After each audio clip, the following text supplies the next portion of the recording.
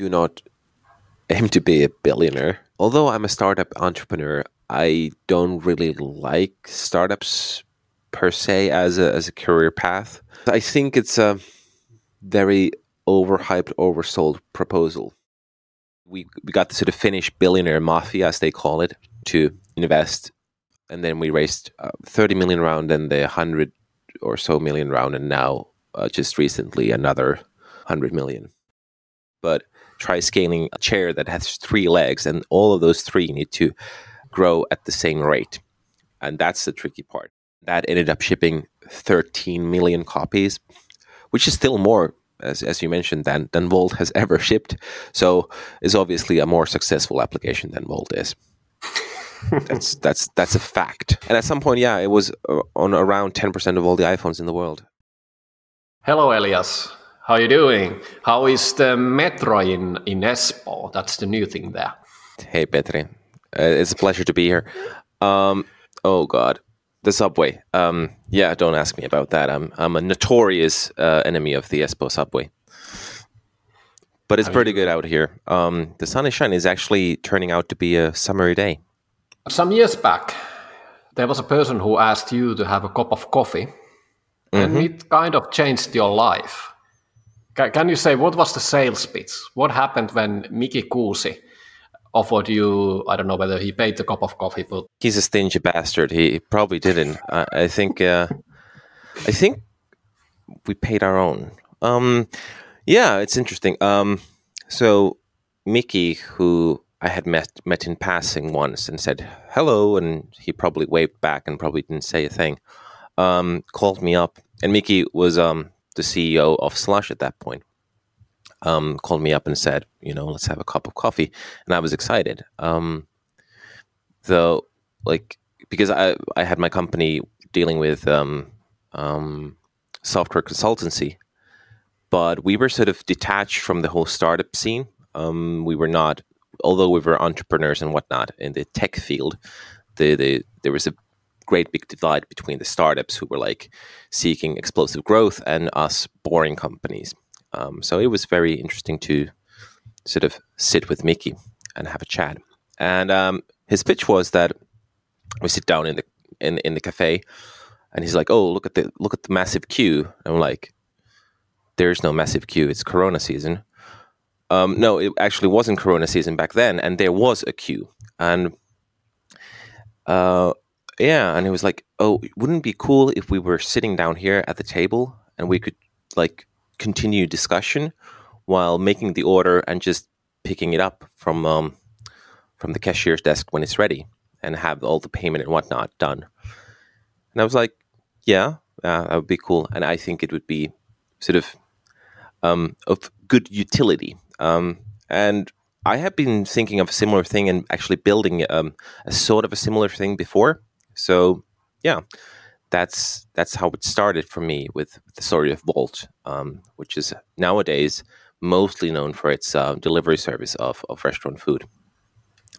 So I think the whole actual idea was that there is this sort of time and space where you have to be in the same time and space as another person, which is in this case the cashier, to place the order, to communicate, and to make the payment. So there were 2 of these steps that we could detach from the sort of the time and space continuum, the payment and the ordering process.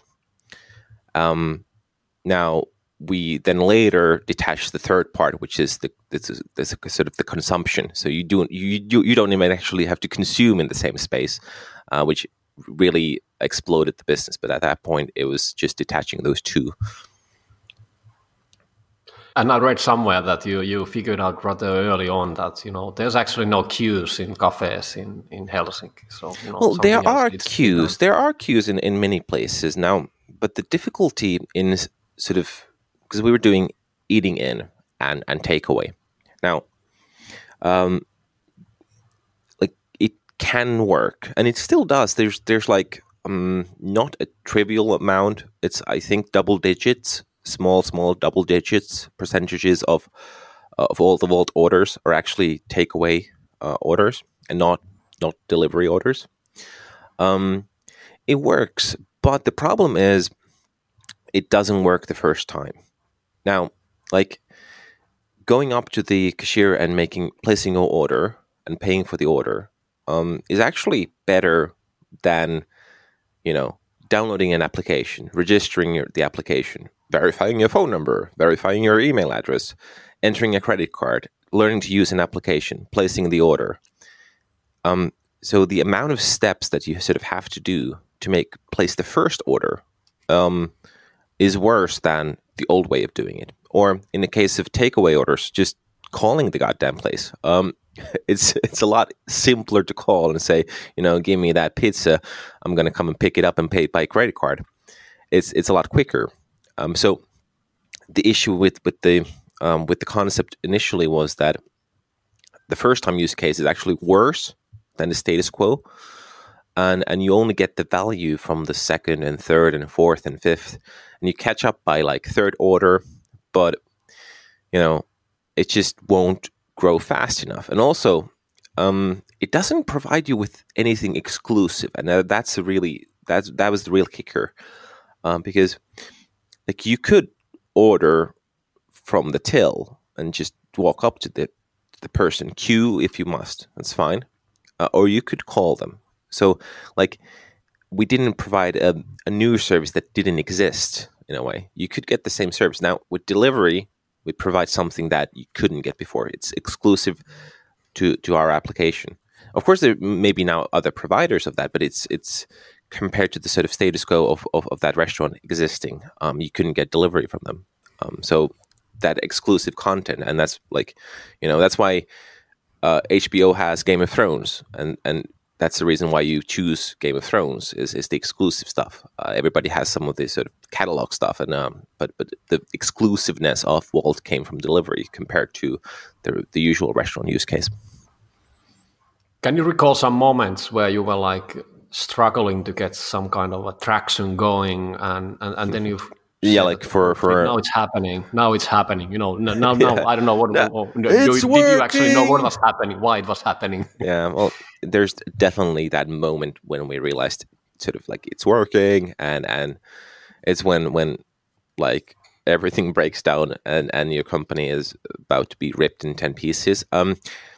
Like for the first year, so we start building the service in early 2014. We incorporate the company in late 2014, and then we launched the application in, I'd say, February 2015, I think. And from that spring throughout the summer, we're seeing growth. It's slow, but we're seeing growth. And at that point, we're thinking, well, what should we sort of do to, get the ball really rolling, because this is growing, but it's not growing fast enough. And we're thinking different kind of concepts. We're like, well, where does the queue thing really annoy you? Well, for example, nightclubs, it might annoy you. These days, we don't remember what nightclubs are, but they used to be places where you go and get drunk, and you're close to other people. And so, they used to have a lot of queuing, and you were like, well, maybe it's the alcohol, because alcohol has a good margin. We can charge a good commission, and you can skip the queue and get some exclusive perks if you use the application and whatnot. So we were exploring that. And the other case was like, well, what about like sports arenas? Because like during the halftime break, there's a big queue in sports arenas to get the food and also the drinks. And so we were contemplating that, and we got some offers, and maybe we should really concentrate on these sports arenas. But then we're like, well, the problem is that, even if you take all the sports arenas, even if you take all the nightclubs and bars, the volume just isn't there. We really need to target food. So we actually tried the nightclubs a little bit, and it gave a reasonable bump into sales. And we're like, it's tempting to really go all in there, but it's just not enough of a business case. And we shied away from that. And then Foodora came to Helsinki, which was our first city. And they were offering delivery. And we were like, oh, crap. now we got to do delivery, because we of course, like from the very beginning, we were planning on doing delivery, which is we're hoping that someone else does the actual delivery part, the sort of messy logistics. Whereas we figured we are only a software company and we don't have to deal with the sort of horrible thing where have thousands of people delivering your stuff, and it's like very complicated. Humans, oof, we nerds, we don't like that. So then we started to we realized that we have to start our own delivery service, and in a couple of weeks we did. And when we did, that was the moment when we realized, holy shit, it's working. So that autumn, I think we launched the delivery in August 2015. But then September, October, November, we were growing 20-30% week over week for the whole autumn. And when you're doubling as a company every 2.5-3 weeks, it's it's difficult because you're just piling on new people, mostly, of course, to the sort of logistics part, but also then you're like, oh, our tech can't handle this growth and whatnot. So yeah, that was the moment when we realized, oh, there's actually something in this. This is actually probably the concept that we want to explore further. You were all involved with at least one of the things you were doing was the design of the first mobile app. Can you describe how that happened, and were there some interesting moments? Yeah, so out of the founders, I was the product lead, and also I developed the iOS application, which was our first consumer platform, and then the iOS application for the restaurants. So yeah, it's interesting because we really didn't have any experience with the restaurant industry. One of us, I think Oskari, who was a back-end engineer, or who still is, had worked one summer at a McDonald's, so we were practically professionals. But we knew how we would want to order food, and this is a thing where, like, some people have asked me to help design some concept, and I'm like, yeah, but that's hard. That's a hard concept because I've always done easy ones because it's semi-trivial. I'm first to admit it. It's like making a food delivery application is quite an easy thing to design and build. I mean, it's hard to do it, of course, well, but the gist of it is, you pick a restaurant, you pick the food, you pick where you want it, and you pay it, and then you somehow get notifications where what's happening, and then you get your food. Now there's because someone has been building an app for solving marital issues, and you're like, well, how do you even start? I have no idea how to solve my own marriage without an application. How do you fix it with an app? Or how do you fix depression with an app? I don't know. I'm not sure if it's possible. Whereas it's definitely possible, and it's quite easy to start designing an app for ordering food. So now, the trivial thing is trivial. Now, what we probably did a bit different is that I'm personally obsessed with sort of details and making the UIs just very fine-tuned and smooth and nicely animated and just not cutting corners in terms of the experience that the user gets. But that was for the consumer application is easy because we were very much in the target market, and there were existing products, and you could sort of benchmark those a little bit and then just make the sort of next generation thing. We didn't have the luxury that you would have now, where we've seen copies of basically direct copies of Wolt in some markets, and of course now there's Uber Eats and Foodora and Deliveroo and whatnot. back then, well, Uber Eats didn't exist. Delivery did exist, but we didn't know they existed because they were just a local player in UK at that point. Initially, we didn't know that Foodora existed. We were actually sort of thought we were up against basically Pizza Online, which was back then very web focused and sort of the early 2000s kind of product. So we thought we were basically alone in the market, and nobody else had done a mobile first company for ordering food. We were quite wrong with that assessment, but worked out.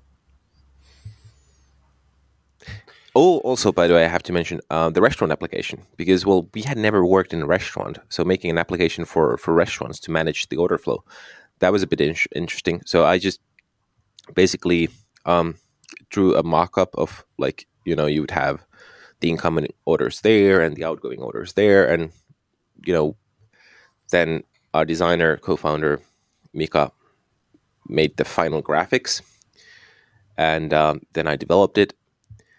And turns out the same app was essentially used up until this year.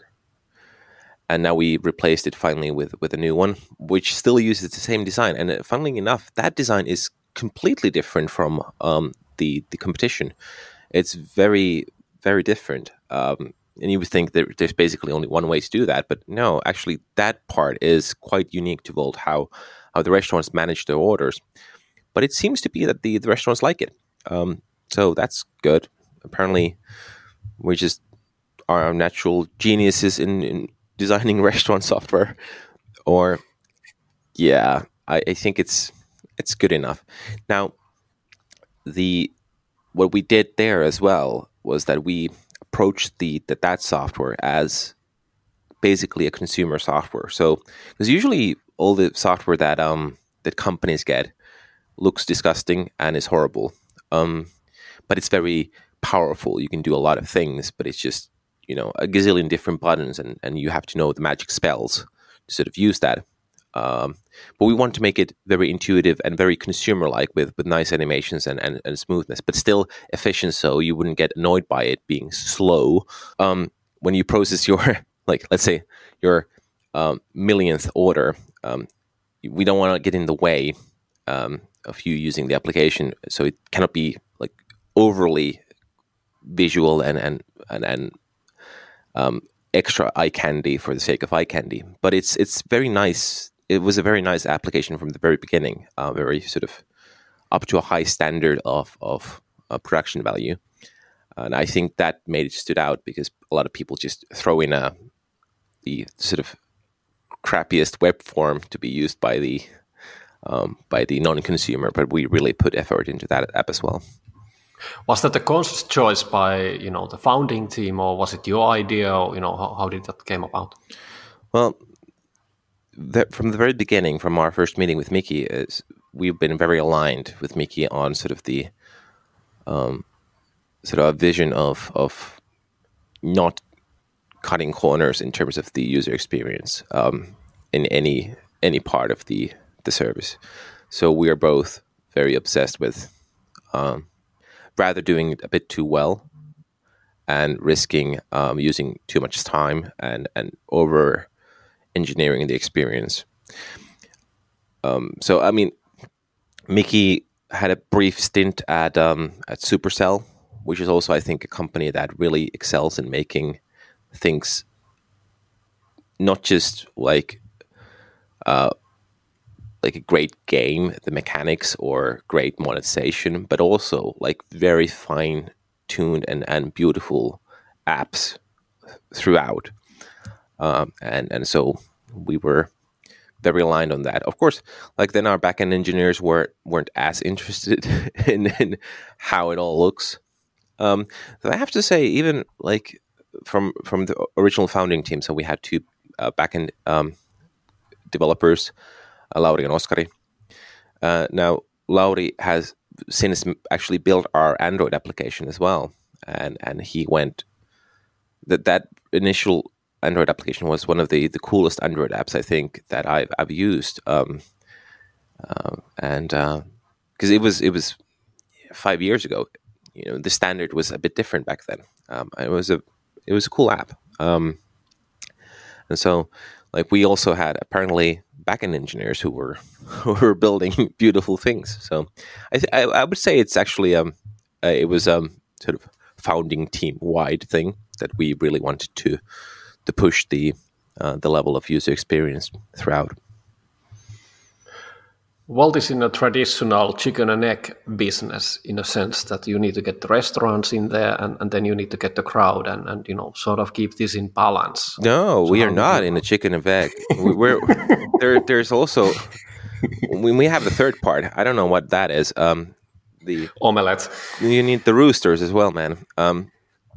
So because it's a three-sided marketplace. So a traditional marketplace where there's two sides, it's annoying enough to grow that, but try scaling like a chair that has three legs, and all of those three need to grow at the same rate, and that's the tricky part. So you need to have the restaurant supply, the customer demand, but also the courier supply. So if any of those goes is too low, the whole thing collapses. So if there's not enough demand, well, then the restaurants are like, well, we're not getting enough orders. And the couriers are like, well, we're not getting enough gigs. We're going to quit the platform because we can't make a living. And then, well, if there's too much demand, well, then the experience sucks because it takes 2 hours to get any food. So it's a very fine balance. And it's actually like, it's crazy how fine that balance is. If you're off by like 10% at some point, like couriers, you're down 10%, it's horrible. So all the kudos in the world to the sort of operational teams on managing that balance so that we have the right. I think the easiest one is perhaps the restaurants, because in some sense the restaurants don't really care. Well, of course they do care, but like if there's an iPad in the corner and no orders come in, well, then no orders come in, but it's not going to sort of ruin their day, because initially, at least, majority of their business is still their own business, their old, whether it's eating in or selling takeaway from the counter, that's their main business still. This is a sort of supplement initially. So if the supplement doesn't, bring in tens of orders a day, who cares? It's just an iPad sitting there and it's quiet. So I think that is the easiest part to flex. But then, man, if there's not enough demand for the couriers to be online, or there's too much demand and not enough couriers online, those both really suck for the user or the courier. So it's a tricky issue, growing that business, for sure. How did you manage that one? Did you have some artificial intelligence, machine learning, or thumb of the rules? So what was the trick to because you were also growing rapidly, so it was like that you can just learn what's happening, but there's also this variable which is probably exponential. I don't think there's an artificial intelligence that can hire you 1,000 courier partners when need be. Yeah, we are actually.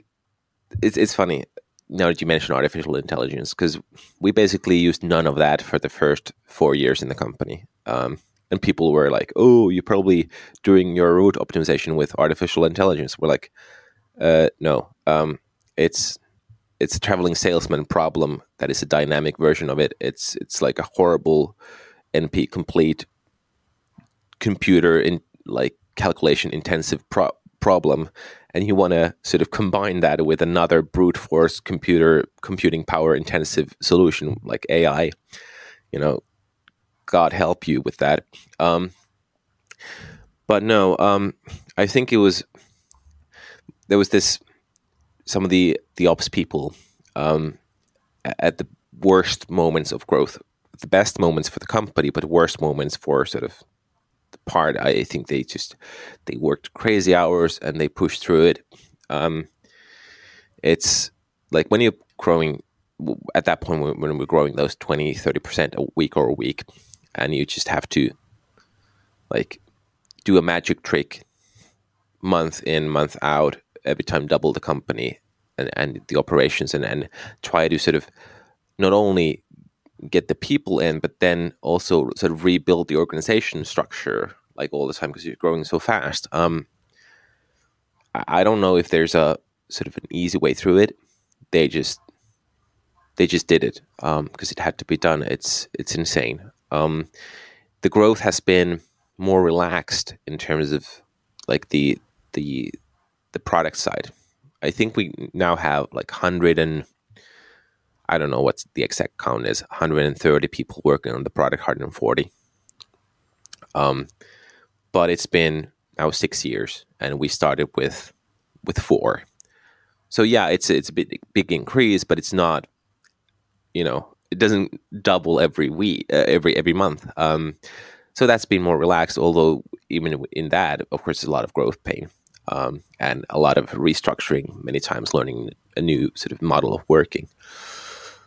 But yeah, I don't know if there's any magic trick to it.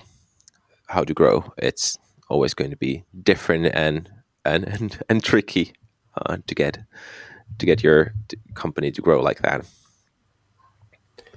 How was the money side? Getting funding in different environments. You were also coming from Finland, and your rounds were quite. You needed quite a lot of capital as well. Was that easy? With the support you were having and the connections. And also with the Slush and and Ilkka Kivimäki and all these. So can you elaborate a bit what happened in that front? Sure. Now that was actually probably the number one reason. So we why things got a bit delayed in the beginning. So we met with Mickey for the coffee in February 2014, but the company was actually founded and incorporated. I think it's October 2014. So there was over half a year between us actually starting to code the product and the company actually being founded. And that was mostly due to the funding. Now, Mickey was at that point already very known in the industry, and he was the CEO of Slush. So, like, you could say a celebrity in the startup scene.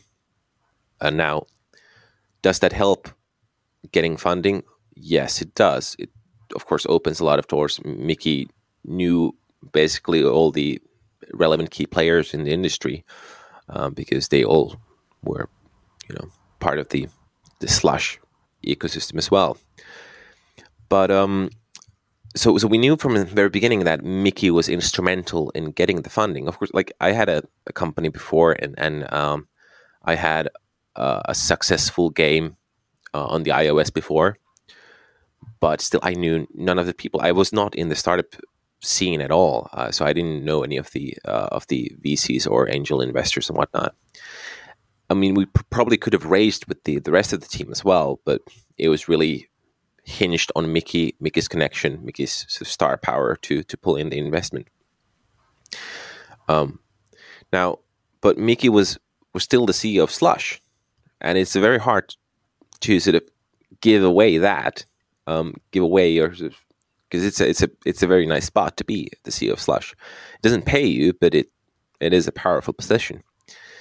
And so I think Mickey was struggling a bit internally on whether to actually commit to founding Bolt or sticking with Slush or finding a sort of a better concept to pursue. So it almost didn't happen. I think we got the first demo of the application, the first proof of concept. We had the first cafe we used it in, and Mickey was like, "Oh, it's kind of cool, but I don't know." I was like, "Mickey, come on! All of us have quit our jobs. I've quit my own company, and I've actually, because of that, had to give away a large chunk of my ownership in that company. So, like, I'm in this." And you better fucking be in this as well.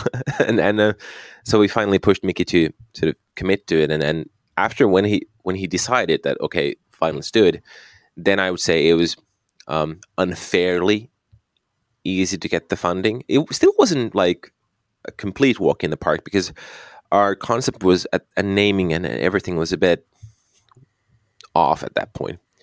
and no one really believed in the takeaway business or the eating in business, and rightfully so, because turns out that doesn't grow fast enough. It's not a VC fundable really thing. So, but we got it in the end. The first sort of angel round of 400, and later it turned out to be 450,000 euros. So it was, somewhat easy. I think where the Mickey's influence really came in was the sort of quality of the investors. So we had Ilkka Paananen personally be involved. Then we had Risto Siilasmaa, and like Petteri Koponen was not that at that point actually really involved.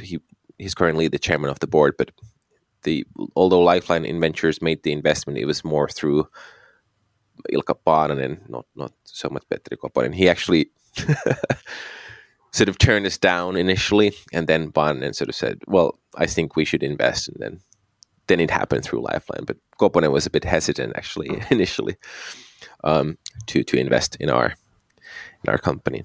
So, like I say, we got the sort of Finnish billionaire mafia, as they call it, to invest. That was the main influence of the first round from Mickey Star Power.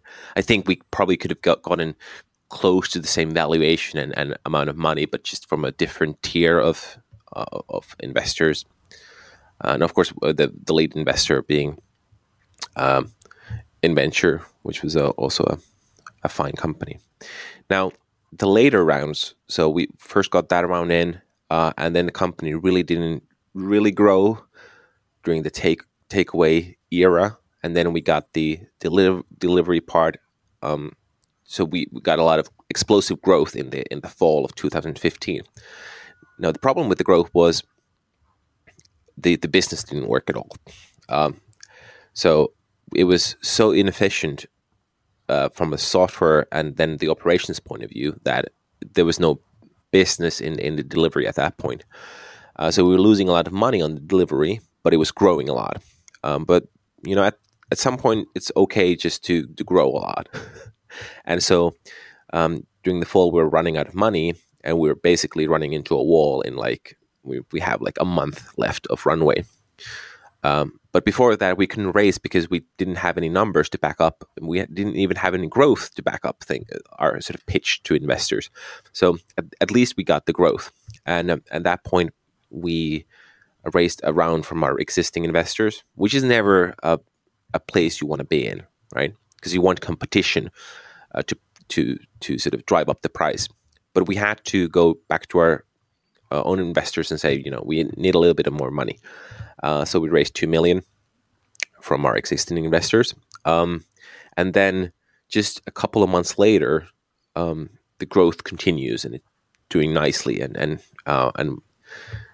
we come up with a way to sort of see how the business could look like if all of these parameters would change, sort of our efficiency numbers and our cost per here and those things. So we managed to pull off an Excel that looked like a business, and there could be a business and it's currently growing like 20% a week, and so that started to look a lot more enticing. And now that we had the money, and we weren't in a situation where we need the money next week or we're going to go bust, now we could negotiate.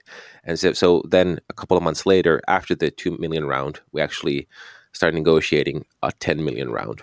And that was a competed round. We had an acquisition offer and we had that investment, and we played those against each other, and we ended up with the 10 million from led by EQT Ventures. And that was, I think that is the best round we have ever raised in terms of where the company actually was and what price we got for it. Because the first round, these days, a lot of the companies are raising these 2 million pre-money valuations. And well, we had the CEO of Slush, goddammit, and we had 6 co-founders. And people think, well, 6 co-founders is a bit much. Yeah, sure, it is a bit much. I think it's not in any shape or form the optimal number. But for an investment point of view, you get 6 co-founders working for you for basically like slave labor level salaries, because the founder salaries are, of course, very meager because you don't want to burn the cash. But you got 6 very committed people working for you for a low salary. That's a great deal from an investment point of view. So I think our angel round wasn't particularly great in terms of valuation. The 2 million round wasn't great because we were, backed into a corner. We just had to take money in, no matter what the terms were, and the terms were fine. Our investors didn't really hose us. They could have hosed us way worse if they wanted to, because we had to take the money. But the 10 million round, we actually were very successful in actually selling the company, selling a vision, selling something we didn't have at that moment. So that was great. What happens when you raise a good round, though, is you get a nasty hangover, because now you have to actually make those numbers work, and that's a different thing, right? So by the time you raise the next round, you need an up round. I mean, nobody ever wants to raise a down round. So you need to actually make that growth, and then you need to make some more growth to sort of sell the higher valuation. So that was when it got tricky. We were growing nicely, but to catch up to the hype that we were able to sell the previous time, the next round of funding was a lot more difficult. And then we raised 30 million round and the 100 or so million round, and now just recently another 100 million. So it's gone nicely. Actually, between those 10 and 30 million round, we were struggling a little bit, but then we really got our stride in and sort of learned how to scale the business, and now it's it's a controlled chaos explosion, but at least now it's sort of going in the direction as that it's a predictable direction, really, and how it's working. Even though Vault is amazing success already by now, you did something before that, which is in some numbers by downloads even more impressive. 10% of all the iPhones in the market globally were using something you did. Yeah, obviously that's we only measure things by downloads. That's the real metric. I wish it were so. So in the very early days of App Store, I happened to get on board developing for iPhone OS, as it was called back then. It wasn't even the iOS. So I actually started developing for iOS in 2008. The App Store had launched that summer, and then I started developing in the fall. Launched my first game. Why did you start? Why did I start? Yeah. Well, it's interesting. We had been a weirdo family for a long time. So everybody and their dog had a PC, an IBM, first a DOS and then a Windows PC. Sure, there were some Commodores and some Amigas, previously, but by the sort of mid-90s and later, at least my social sphere was dominated by Windows PCs. But we had a Mac. So my mom had bought a Mac, I think in 95, a Performa 6300, and it was horrible in terms of gaming, because it didn't have any of the games that everybody else was playing, and yeah. But we always had Macs, for better or worse, we had Macs, and I obviously I'm nowadays I'm still a Mac user, so I think it's good, but it wasn't good growing up because everybody had all the cool games and you didn't have those. So it's socially tricky to have a Mac growing up. But so we were a Mac family from mid-90s, and then I was actually working as a Flash developer for Digia, making UI prototypes with Flash. And I was never a real programmer. My sort of programming background actually started in the university. I did 2 courses of programming, the basics of Java and the basics of C++. That's my academic background into programming. And I started programming for Flash, and then iPhone came out, and then actually one of my brothers was like, "Oh, the iPhone form factor is very close to what a Pajazzo machine is," and you're like, if you're listening from a country not Finland, you're like, what the hell is a Pajazzo machine? Well, it's this weird coin game that is basically exclusive to Finland, but every Finnish person knows what it is.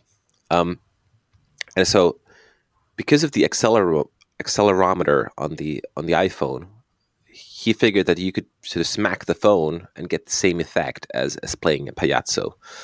And I was like, well, might as well see if I can do it. And so I just picked up the developer kit, the Xcode, and I started trying. Looked at some tutorials that Apple provided, and then just went on from there. And so I learned the platform on my own.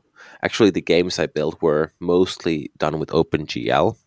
I had done a little bit of OpenGL for my C++ course, so I wasn't completely new to it, but basically super new, because I did it all wrong nowadays looking back.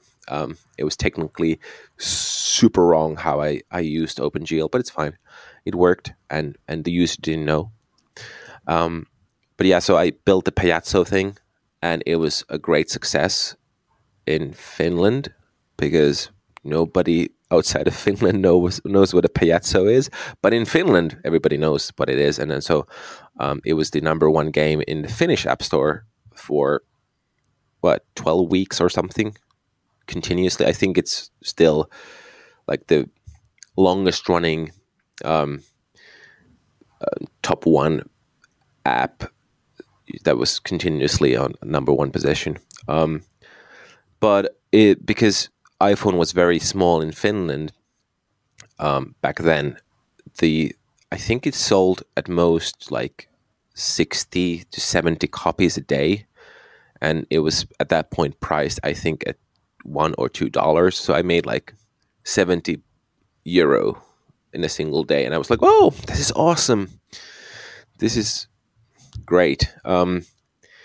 Now, at that point, I figured, well, you probably should make a game that people know what it is, or can sort of get the understanding. So I started toying with an idea of making this stereoscopic game where when you tilt the phone, the scene within the phone changes, so it looks like you're looking into a 3D object. And I had seen that done with the Nintendo Wii at that point, something called head tracking. And so I figured that I'd build a demo out of this idea, and the demo just happened to be this Labyrinth game. Because there was a Labyrinth game that was very well known on the iOS App Store at that point. And I just made the demo with that. And I was like, well, this is actually pretty good, and I should probably make the whole game just with this. And I was like, well, but it's kind of wrong, because there already is this game. This is basically just a copy with the 3D element to it. I was like, well, but this is so close to it. So I just spent another month making it into an actual game, and then I was launching it. I was like, should I like make this free, because it's a copy of an existing. It's a flat out plagiarized copy. I mean, I didn't copy actual assets, but it's just the same game essentially. I was like, oh well, maybe I should still ask a little bit of money for it just to be sure. And yeah, so in the end, it generated around €500,000 of revenue through sales of the game and some ads and some awards. It won like through a port of it won $100,000 from Nokia, which is crazy. But anyway, I made a free version later, like a light version, and that ended up shipping 13 million copies, which is still more as you mentioned, than Vault has ever shipped. So it's obviously a more successful application than Vault is. That's a fact. And at some point, yeah, it was on around 10% of all the iPhones in the world. It's insane how many hours of time has been wasted on that game. I unfortunately didn't have sort of analytics during this sort of heyday, but later when I added analytics to it and sort of based on the download counts later, it's thousands of I think it was like over 1,000 years of like working hours has been spent on it. It's insane. I'm sorry, global economy. I robbed people from doing actual stuff, but it was also one of the sort of key drivers in founding Vault, because when you make your own product, there's quite nothing like the high you get from the sort of user feedback and having a lot of people use your baby, your thing that you built with passion. So like it's funny. Even a small game like that, I would get like tens of emails where people were like, "Oh, I love playing this game with my boy, during weekends in our bed, and we just play this together, and it's awesome." You're like, wow. So, and 13 million is such a massive, crazy, strange number, and that's the power of App Store, really. Because I never did any marketing, because I couldn't afford any marketing, right? Any meaningful marketing. The only marketing was that the app was good and it was approachable and it just worked on its own. But you can reach such a crazy amount of people. Of course, nowadays it's a lot harder because the competition on the App Store is crazy. Back then, it was a lot easier to sort of have your one-man show kind of product actually work out, and nowadays it's mostly driven through performance marketing, right?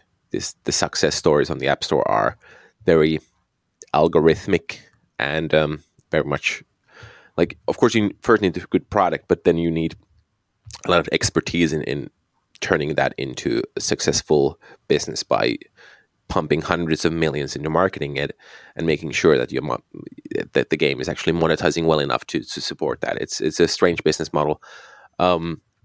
Now, like, of course, there are still these viral hits, but they are less and less that, and more it's this sort of business around it. Back then, there really was no business. It was more like small companies and individuals building something, and then just they happened to work. It was a more innocent time back then. Until in-app purchases ruined everything. In-app purchases are disgusting. And then there was a moment as well where you were waking up one morning and reading the news, and you were supposed to be somewhere far away in California, and you were just stuck in Espoo. Yeah, that was annoying. So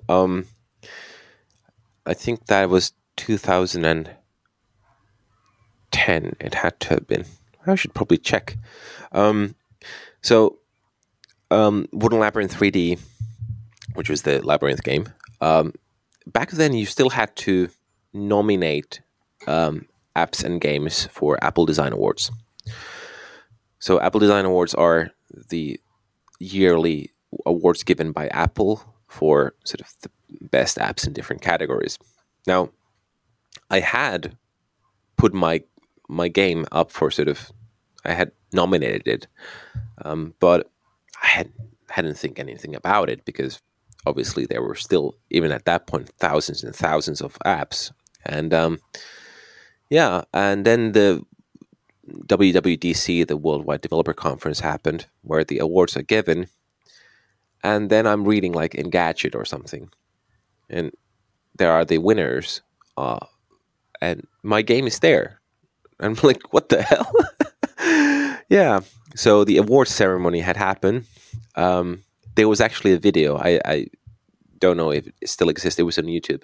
A video of the awards ceremony of that year, and all the other winners are present in the gala, and they go on stage and have their little moment.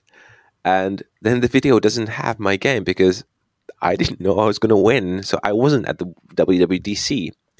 And so they just skip my award completely. I guess they knew I wasn't there, or they just called, Elias, come on stage, and it was awkward because no one showed up.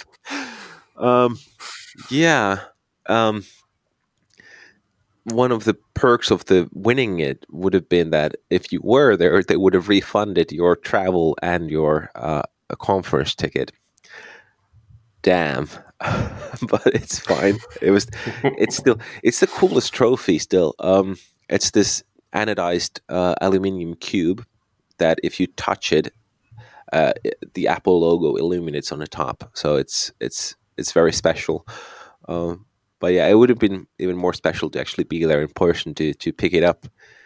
I don't know if back then Steve was still around. I don't know if he actually attended that part of the conference. Probably not, but at least all the iOS heavyweights are there too. So maybe you could have shaken some hands. But yeah, I later got an email from Apple that congratulations for your win. Here's how to claim your prize. Which in and of itself was tricky because they tried to ship me a laptop with an American keyboard when I wanted to finish one. They said, we don't have any Finnish keyboards. And I was like, well, do you have any Swedish keyboards? Hint, they are the same. And they were like, oh, we have Swedish keyboards. So like, yeah, just ship me one of those. So I got my laptop and my display. And I did get a free ticket for the next year's WWDC. And so that was actually the only time I've ever went there. So... yeah, that was. I rank that way higher than the sort of Nokia prize that gave you a lot of money, but who cares about a Nokia prize when you can win the Apple Design Award? I think How did you get a Nokia prize if you were having iPhone app? Well, because we ported it. So Nokia contacted us and said, that's an awesome game. We want it on Nokia, and I was like, okay, and they paid like 30,000 or something to have it ported, and then we did a port at Kvik. So our mobile consulting company, one of our developers, Pertti, just picked up, and we're like, okay, you do it. He hates he has still nightmares and post-traumatic stress order from that project. It was horrible. So he ported it to Symbian 3. And we shipped it, and it's actually kind of funny. So first they paid for us to port it, and then we ship it, and then they wanted to have it as a pre-installed game on Nokia Astound, which was like C7 or something was the model, but it was in the US. They were going to launch Nokia Astound, and they were thinking that it's going to sell like 1 million units, the phone. And so they wanted it pre-installed on that phone. And we worked hard on getting it, for that. and by my understanding, it was pre-installed. I never knew that it wasn't. I don't know, but it was supposed to be pre-installed on that phone. They end up selling basically nothing of that phone, and then they update the OS of that phone, and the game doesn't work anymore, and it's basically irreparable because they killed the whole framework the game was built on. So the game that was pre-installed basically in a couple of months after the launch stopped working. Yeah, I think it sold like 1,000 copies on the Nokia Ovi store. Yeah, it wasn't a great success on that platform. But then they had these Calling Innovators competition where they actually gave out 20 million in prizes. And they had a lot of categories, and so Wooden Labyrinth 3D ended up winning the best puzzle game category. So they was that specific, and by being the best in the best puzzle game category, you still won $100,000. Yeah, so that happened. So in the end, Nokia paid like $130,000 for a game that had 1,000 downloads on their app store. Whew. Yes. Well, sounded like a sweet deal for some. Yeah, there's a good $130 for every download. Those people who got the game should be feeling pretty lucky that Nokia was willing to foot the bill. Now, I mean, it's obviously that's not the reason why Nokia was struggling, but it was indicative of when you just have a lot of money but you can't get it right. It's hard because sometimes you just can't buy your way out of like situations. Have you checked from the eBay whether these are collector's items? So maybe you can just need to buy more than $130 to get one nowadays pre-installed in the phone. Oof, that would be terrific. Yeah, I don't know. Like, was it actually pre-installed? Because like I've never gotten a phone. It was very unstable, and it was just a god awful project. But what's done is done, and at least we got it working enough to get it on the store and win the prize. Berti, I'm so sorry for you. We put you through hell. You had your own moments of sort of a terror and nightmare as well. You did some updates and it didn't go exactly how it was intended. At least a few moments. Maybe. Yeah, I just watched a video yesterday from Tom Scott, who's this like makes YouTube videos about stuff, a lot of sort of tech related things, where he went through a case where he made a typo and destroyed like 5,000 documents from a website. And I was like, well, that's not really a bad thing. I mean, you lost like some days of work, but who cares? Because I've done a couple of updates that were comparatively scarier. These happens when you move fast. In terms of like Wooden Labyrinth 3D, I once made an update that if you launch the game after the update and you had it installed before, if you update into this new update, it would crash. And if you would open it again, it would crash and you just couldn't get it running. Now, usually what you would do is, in this situation, you remove the app and you download it again. But even if you did that, it would crash.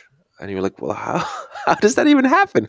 Well, because I stored data into a place that doesn't get wiped when you remove the app, called the keychain. And the bad data was in a position that you couldn't get rid of. The only way you really could get the app running again was to wipe your whole phone into sort of factory reset. And then you get it running. And that download was, that update was downloaded over 1 million times. So, and back then there wasn't, the automatic update didn't exist. So like 1 million people who chose to update their app. I don't know how many launched it. But I'm guessing a fair few. Now, yeah, it's not good. Obviously, I could make an update that fixed all of this, but they have to update again, and then a week later that worked out. But you had that moment of realization where, like, oh shit. Somewhat worse, perhaps, was that case that I had with. But you learn from this. Like, you're like, after that, I've always tested all the updates, at least against the previous versions. I've always tested some sort of update cycles where you first get the old version from the App Store, specifically from the App Store, not some of your development versions. Nobody cares about those. You get the version from the App Store, and then you get it running, and then you install over it and see that it works. You just make sure that happens. Okay. But with Gamebook, which is a golf application that I was developing at one point, if you're playing golf, and after every hole or every other hole or whatnot, it would show you an ad, the application. It's fine. It's try to sell you some golf equipment or golf holidays and whatnot. But so we had this special event that we were hosting for. I don't know if it was the editor, but it was a big chief in a Finnish tabloid newspaper. And so he was turning 50, I think, and he was hosting a golf event for his friends and some sort of business, connections and whatnot. And they wanted to have photos from his childhood all the way to his adulthood, sort of sprinkled in as those ads. So we made a custom version of the application where we would have those sort of that ad package pre-bundled into the application, where it would, instead of the actual ads, show these photos of him growing up. The first one always was a baby picture, and in Finland, I don't know about other countries, we take a lot of baby pictures where babies are naked, and so there he was, full frontal, nice, and it's cute and everything. And of course, if you're friends with the guy and you know him, it's not a big deal. At least in Finland, it's not a big deal. It's not like some CP bullshit. It was an innocent baby photo, but still, it's someone's baby photo. And then the next update on the App Store, happens, and then we start getting sort of contacts, like, and it was first like people who had actually been at the event, or like, so some of them was like, okay, I can still see these ads on my phone, and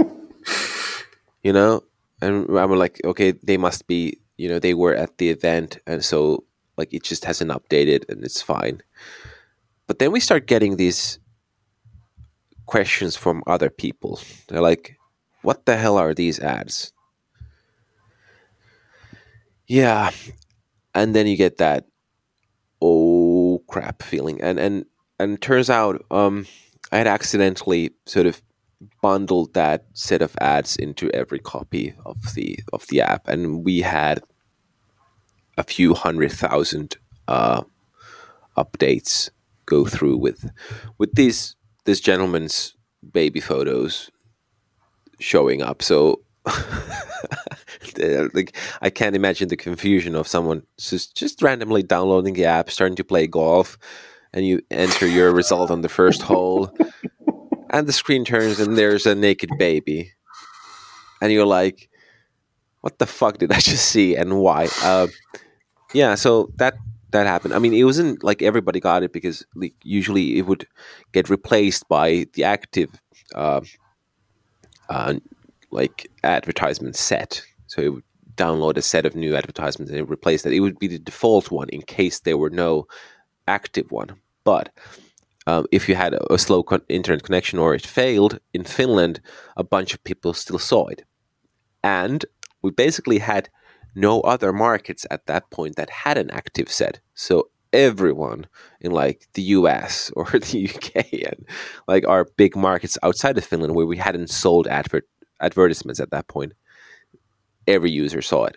So yeah, I don't know who the guy was. I could probably find out, but I'm very sorry to have published your photos. Yeah, obviously that was a grave mistake. And after that, what I learned is that I never do sort of configurations for there's a distribution configuration that goes to the App Store that you never touch, and all of these like these hacks and whatnot are in a different configuration that you never use for distributing to App Store. So you sort of your configuration management needs to be bulletproof in terms of you don't put test shit on the App Store. Yeah, since then I've learned that, and that particular one hasn't happened again. So there's definitely no nude babies on Volt. Do you have any advice for young people who are now listening to this podcast and then they're like, okay, I wanna be next Elias, I wanna do Volt and I wanna do crazy things. So how should I get started? Well, my personal advice has always been that do not aim to be a billionaire. Like, yeah, I although I'm a startup entrepreneur, I don't really like startups per se as a career path, because I think it's a very overhyped, oversold proposal. So the thing is, it's very, very, very survivorship biased. It's a sort of a pyramid scheme where you don't see the 95% of failures, we just don't talk about them. We only see those couple of few, lucky breaks that happen to make it.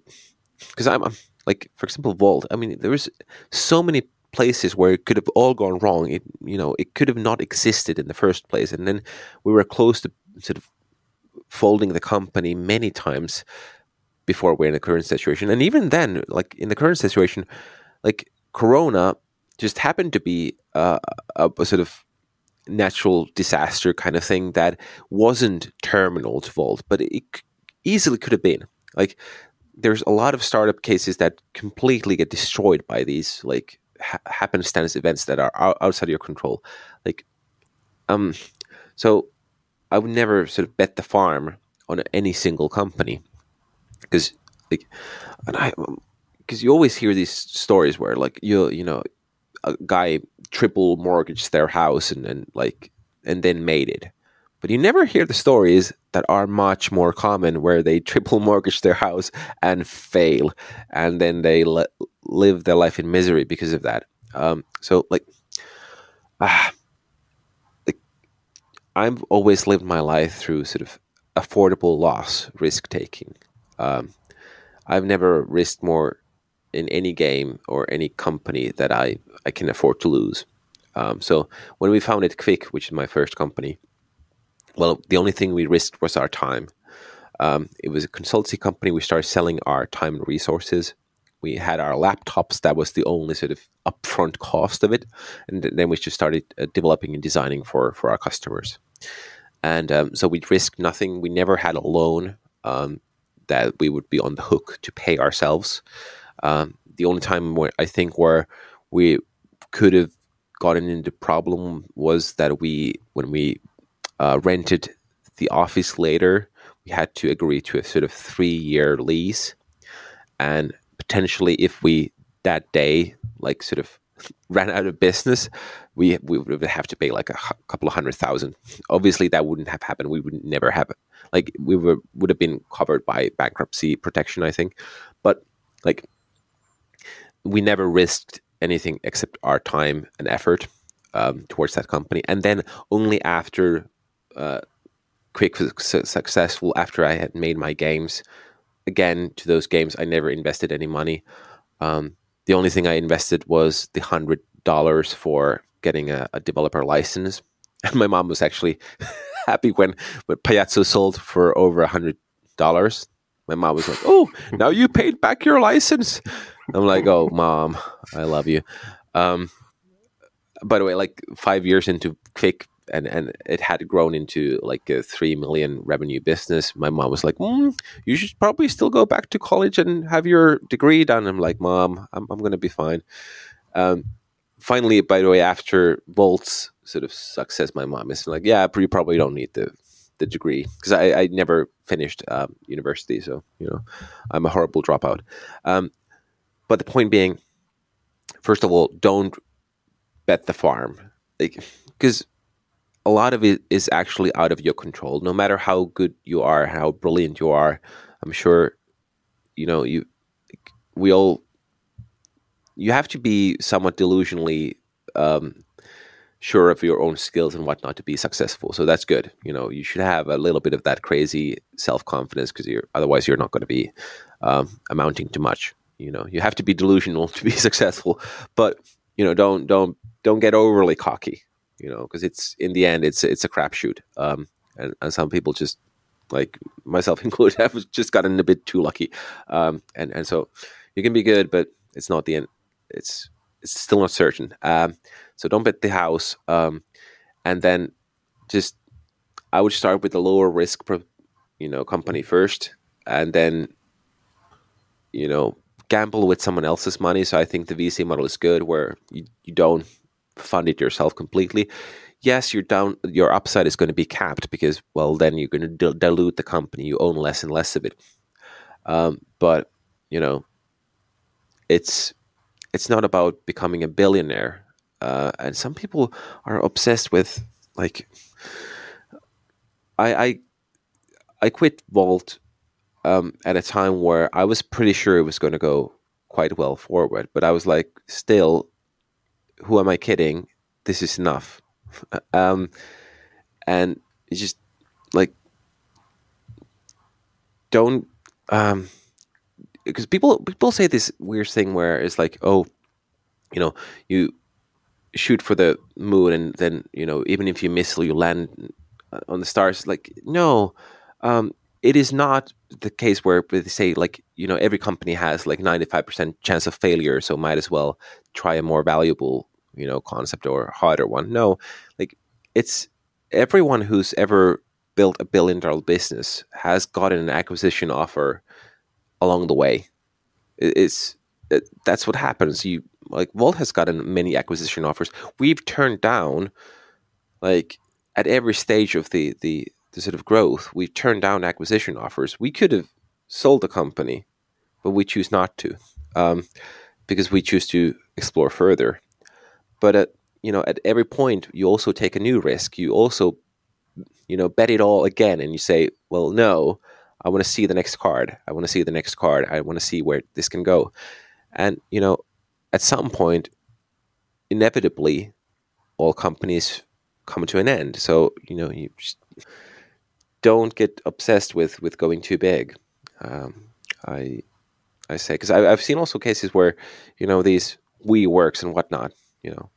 Of course, that's high publicized case where it's like, yeah, this is worth 30 billion, and the next week it's worth 5, because you just stretch a bit too far.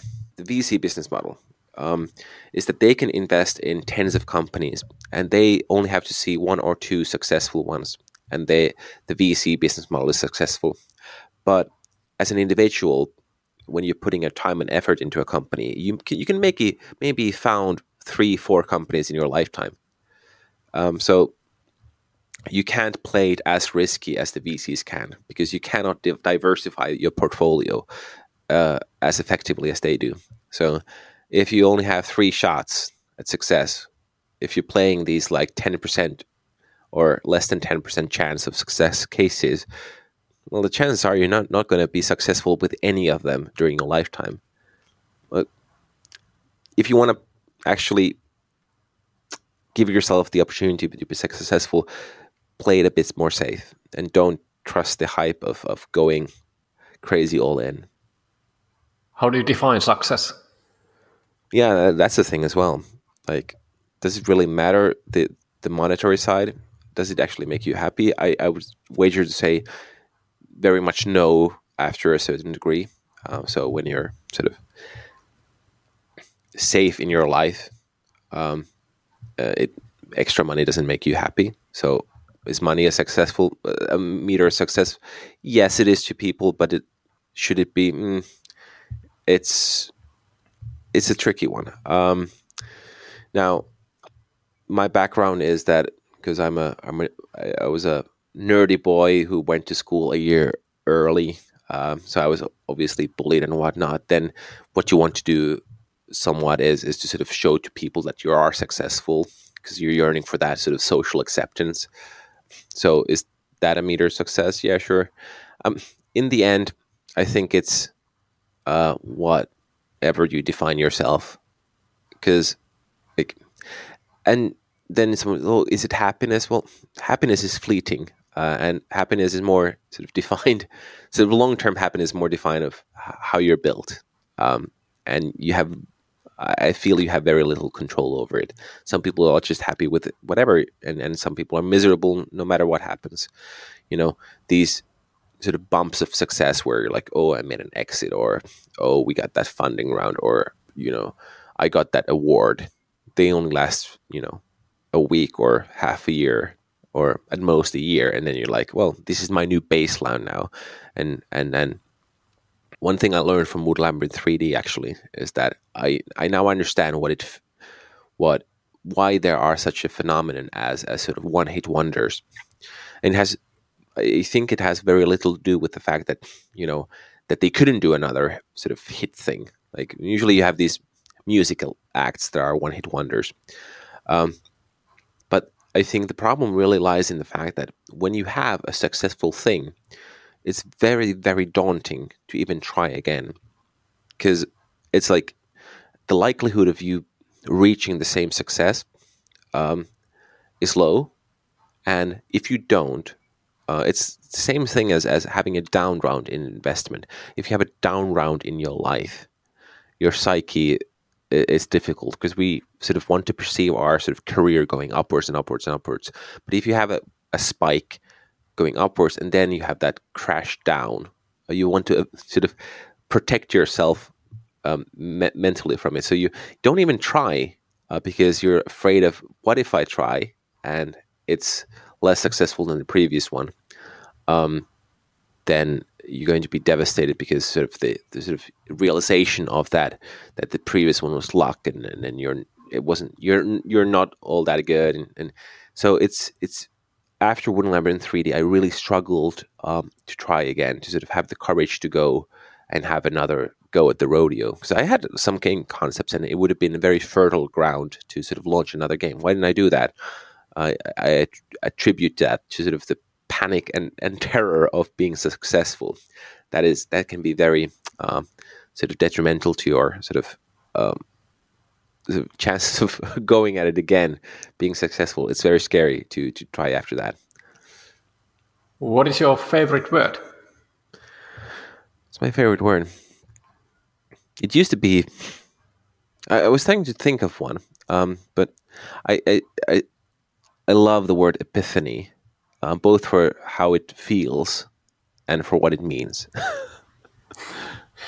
What is your least favorite word?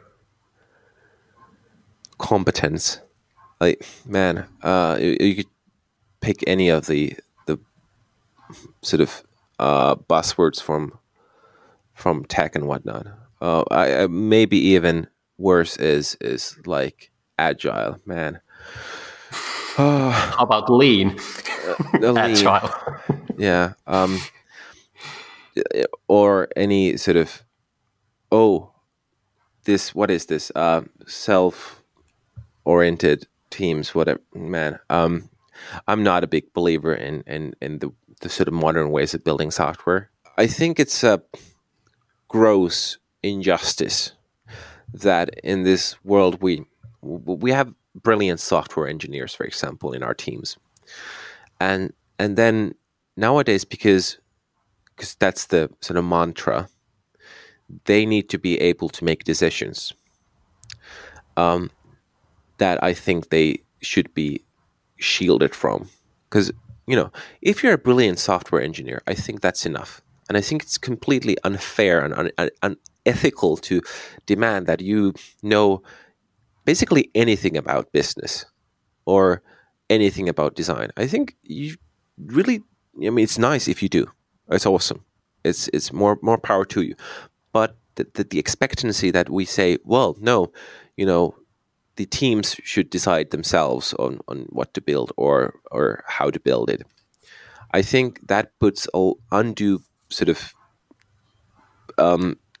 load on people who just like, this is my thing. Like, I build software. You tell me what to build and how to build it, and I will fucking deliver. And I think that's enough, son. Like, that's good and that's valuable. And we put people in these situations nowadays where we're like, no, actually, you need to decide what is, or what is, important from the point of view of business. And it turns into a situation where then people assume that they should. And like, this is something that I struggled with Volt at some points, where I thought we should build something as a product lead, and then some team member would be like, no, I think we should do this. And I'm like, well, but you don't know. Like, and so, and then you have to sell it again. So I believe in a model where there's a benevolent dictator who kind of chooses for us, and then we can specialize in our own craft of building to our heart's content. And of course, like, if there's trivial cases to make it better, that's fine, but we shouldn't sort of democratize and make it like all the decision making across the board, because I think that loses a lot of sort of the brilliancy and the pureness of it. It becomes a compromised mess if everybody gets to decide. So yeah, I have problems with that. That reminds me of the case where you were sort of having a bit of fun with the vault and did a sort of a marketing game, which became probably successful, but also expensive. Oh yeah. So back in the day when obviously as a co-founder you get a sort of somewhat levels of freedom in the company. No one questions what you do to a degree that a basic employee would. So I built an Easter egg game into Vault, which is found through the auto tracking of the application. So while you're waiting for your food, if you tap the sort of time estimate screen, it exposes this game where you tap the screen as many times as you can during 5 seconds. And then it gives you a record time, and if you record amount of taps, and if you beat that number, you get one free delivery. You get it once per account, but you get a free delivery from playing a game that's hidden inside the application. I thought it was cool. The idea is that, well, first of all, you find this hidden gem inside the app, and that's like, oh my god, there's a game here, and so you play it, and that's kind of cool. And then it says, well, try to beat this record. And you're like, well, that's funny. And then you beat the record, and then you're like, you get a free delivery. So we sort of build up to this grand finale where you actually get monetary value from beating a game, and then it offers you to share that on your social media platforms. And there's thousands of shares. So I think that's the marketing aspect of it. First of all, you have to buy something to even play the game. So it's not just you can just get free stuff. No, you have to buy something. You get a free delivery for the next time. So actually, you have to make a second purchase. So it makes some business sense the way it's built out. And I think it's sort of two-tiered sort of, oh my God, there's a game in here. Oh my God, it gave me a free delivery. It gives this nice sort of, it jumps the threshold of like, oh my God, this is cool. It's not just happy fun times, but it's like there's a peak which should trigger you to share it.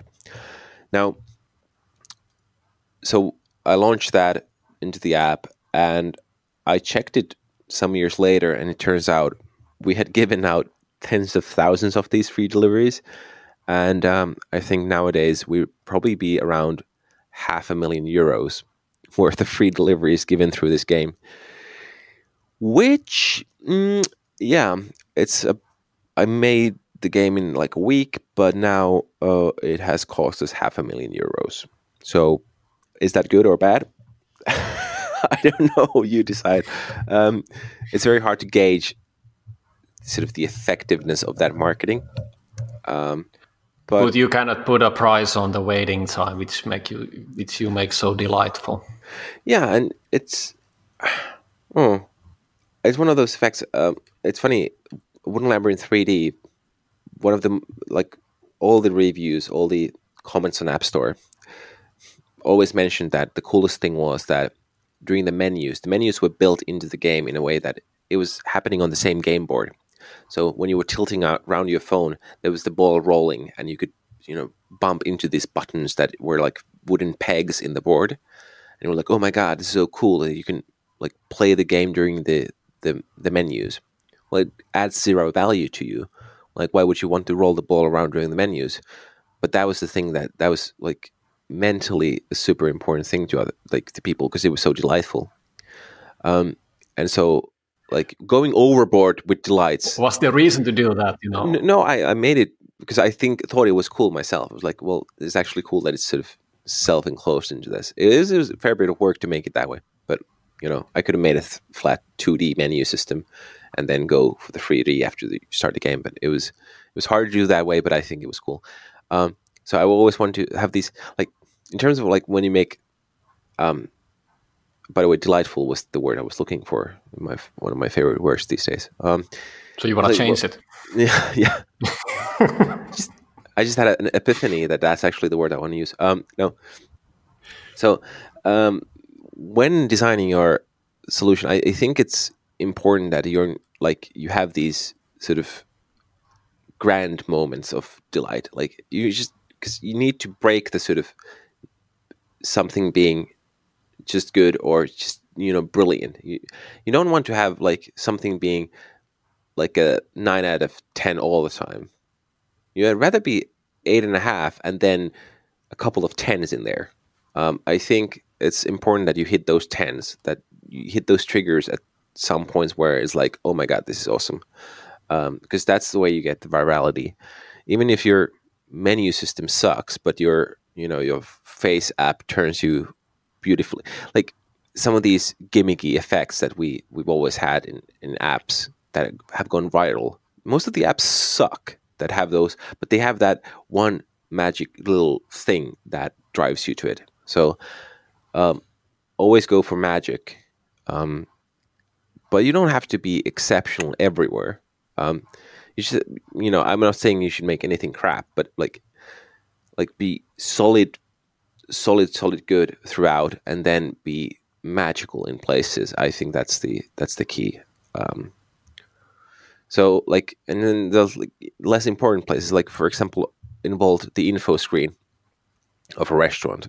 Well, who goes to an info screen of a restaurant? Well, nobody cares, but it has to be there so you can see the location and phone number when things go wrong. But that screen, for example, in the first version of Vault was the Photoshop file. I took a screenshot out of it without the text boxes, and I pasted it into the app, and I just put text boxes on the screenshot. So if there was a restaurant name that was like too long to fit on a single row, sucks to be you. It was just cut. Everything was just like, it was literally built on top of an image of the view. I was like, who gives a shit? Of course, if you like looked at it in different phone sizes, you could see that it was getting pixelated because it was stretching it. Whereas the other views, which were built with actual like list components and whatnot, takes a little bit more time. Not that much, but at that point, we just wanted to ship the app. And nobody cares about an info page. So you can just fake it. And so fake it. When it's not important, just completely fake that thing, and put your effort into those magic moments. Yeah.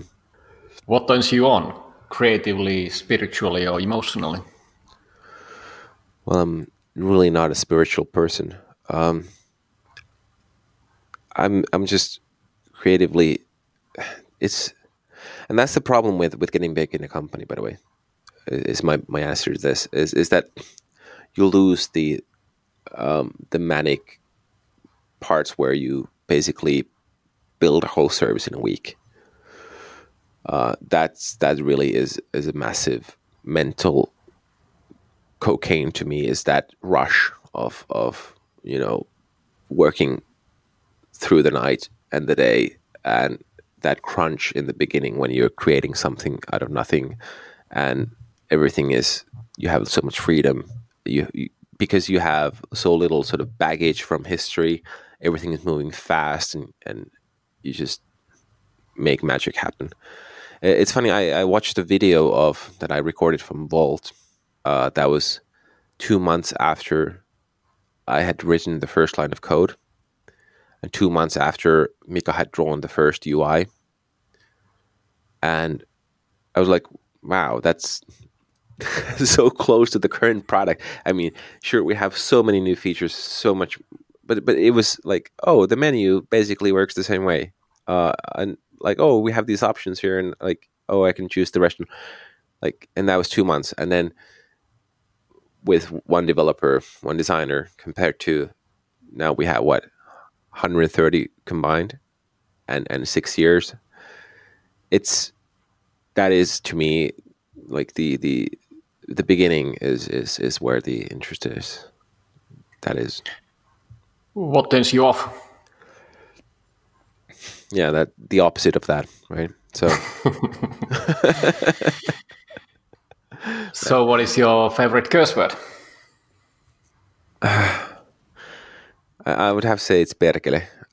It's, yeah, though it's Finnish, but it's just. Yeah, we already have some Swedish ones as well. So yeah. I don't use it that often, but yeah, it gives you that. It gives you that, the good stuffs. It helps. What sound or noise do you love? Wow.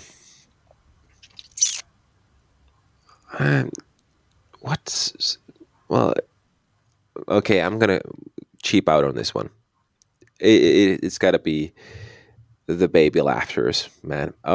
So I have now two baby girls. Well, not babies anymore. The other one is Alexa is 2.5 years old, and Eden is 1.5. But man, they can have the most horrible sounds that they produce, but they also have the sweetest and the cutest and the loveliest. And is one funny aspect of not going to work daily is that I basically every day drop them at the kindergarten and pick them up, and the way they run to you and they're like Iska, Iska, Iska. Woo! Yeah. If that's not the sweetest sound, I don't know what is. What sound and noise do you hate?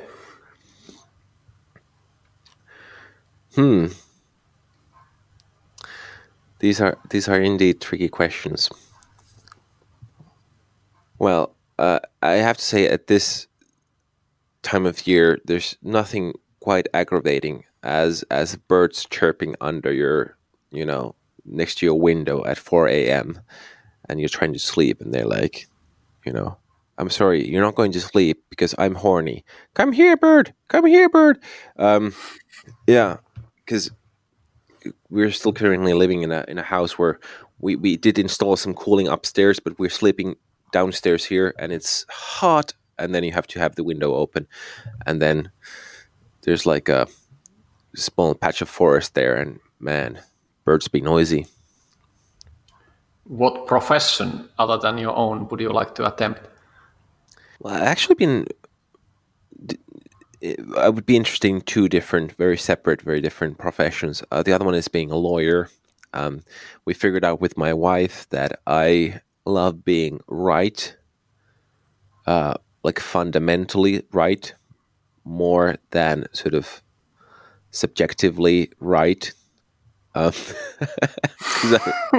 think that's a common thing with software engineers, and that engineering mindset is that because there is, of course, that pure truth to a lot of things. Yeah, binary at least. Which is different from the sort of humane truth, and what is right to a person and what is right from a sort of physics standpoint. So, and I think one of the only professions outside of sort of development where you can sort of revel in your being right is being a lawyer. I just read up on a case that happened last year in the US that really brought me joy in a sort of sadistic, cathartic way. Of course, I think it's completely horrible, but I saw a video of it and I was like, yeah, I know where this is going, and I think it's unfortunately correct. There's a case where in the US, like the police completely destroyed a person's house because some like armed robber went in there and sort of bunkered down in his house, and the police came in and tore it to fucking pieces and exploded it to a point where they had to demolish the house. And the police said, well, we're not going to pay anything for you. And yeah, and then it went to a very high court, not the Supreme Court, but anyway, I think it was the Court of Appeals or whatever. And the argument again is sort of, did the government take away the house? And I was like, no, they did not take it away. It's still there. It's just completely fucking wrecked. And yeah, they ruled, because if they did take it away, they would have to pay for it. But since they didn't take it away, the police doesn't have to pay anything, by the way, in the US. If during the sort of while solving crime, they can completely destroy whatever they want, and they don't even have to sort of limit their use of force, because who cares if he didn't have any hostages, he was just inside. But they can still completely demolish your house and say, shitty luck, try again next time, hope you're insured. Yeah, a lawyer. And the other one I would be interested is perhaps a watchmaker. But I don't know if I would have the patience for that. But I find mechanical watches to be very beautiful, and I think that's a very detail-oriented thing, and I love details in software. So I like building watches would be from the physical realm something that would be very, very interesting. What profession would you not like to do? Well, although I love my children. It's funny. So now there's this Corona season, and of course we've been home a lot, and the kids haven't been at the kindergarten. And before that, I was at home with my youngest for basically half a year. What I've realized during that time is that I would be a horrible kindergarten teacher. I've actually been interested in being a teacher, but man, I just can't handle. And here's the thing. Okay, what having children is basically about. I've realized what it is. It's like, you've seen this movie that it's a great movie, and you want to show it to your friend, right? So it's like, here's the movie, look at it. Kids is like that, but it's the whole life. It's not just the movie. The point is, like, you have these tiny little people that haven't experienced life, and you get to show them everything cool about it. Of course, they will learn everything bad about it as well, but you try not to show it to them. But the problem is the same as with the friend who watches the movie, which is that, or your wife, which is that they probably fall asleep during it, and you're like, don't you appreciate me showing you this movie? This is fucking diamond. And that's what happened with kids. I wish they were a little bit quicker in learning. I mean, sure, they grow up like super fast, but still, I just don't have the patience for it. Like the 150th time when they like stick like everything from the yard into their mouth, I'm like, man, it has really grown my sort of patience. I've never been a patient man with my work or with people at work as well. So I'm probably going to come out of it a better person. But like, yeah, I couldn't handle just doing it as a job, man. Especially other people's kids, especially more than two. Yeah, that's probably would be too much for me. If you could be a co-founder of any startup in any era, which one would you choose?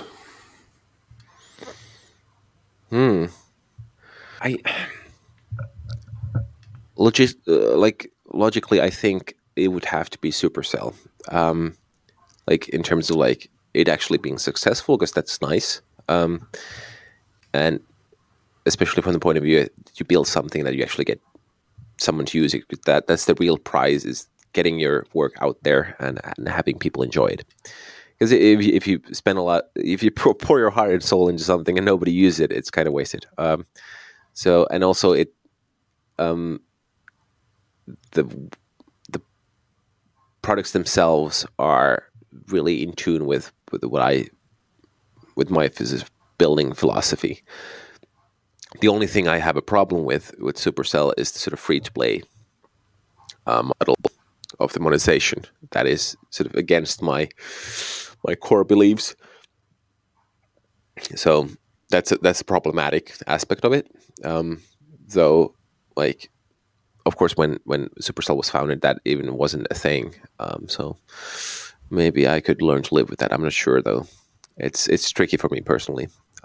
I think it kind of ruined gaming for a lot of people, including myself.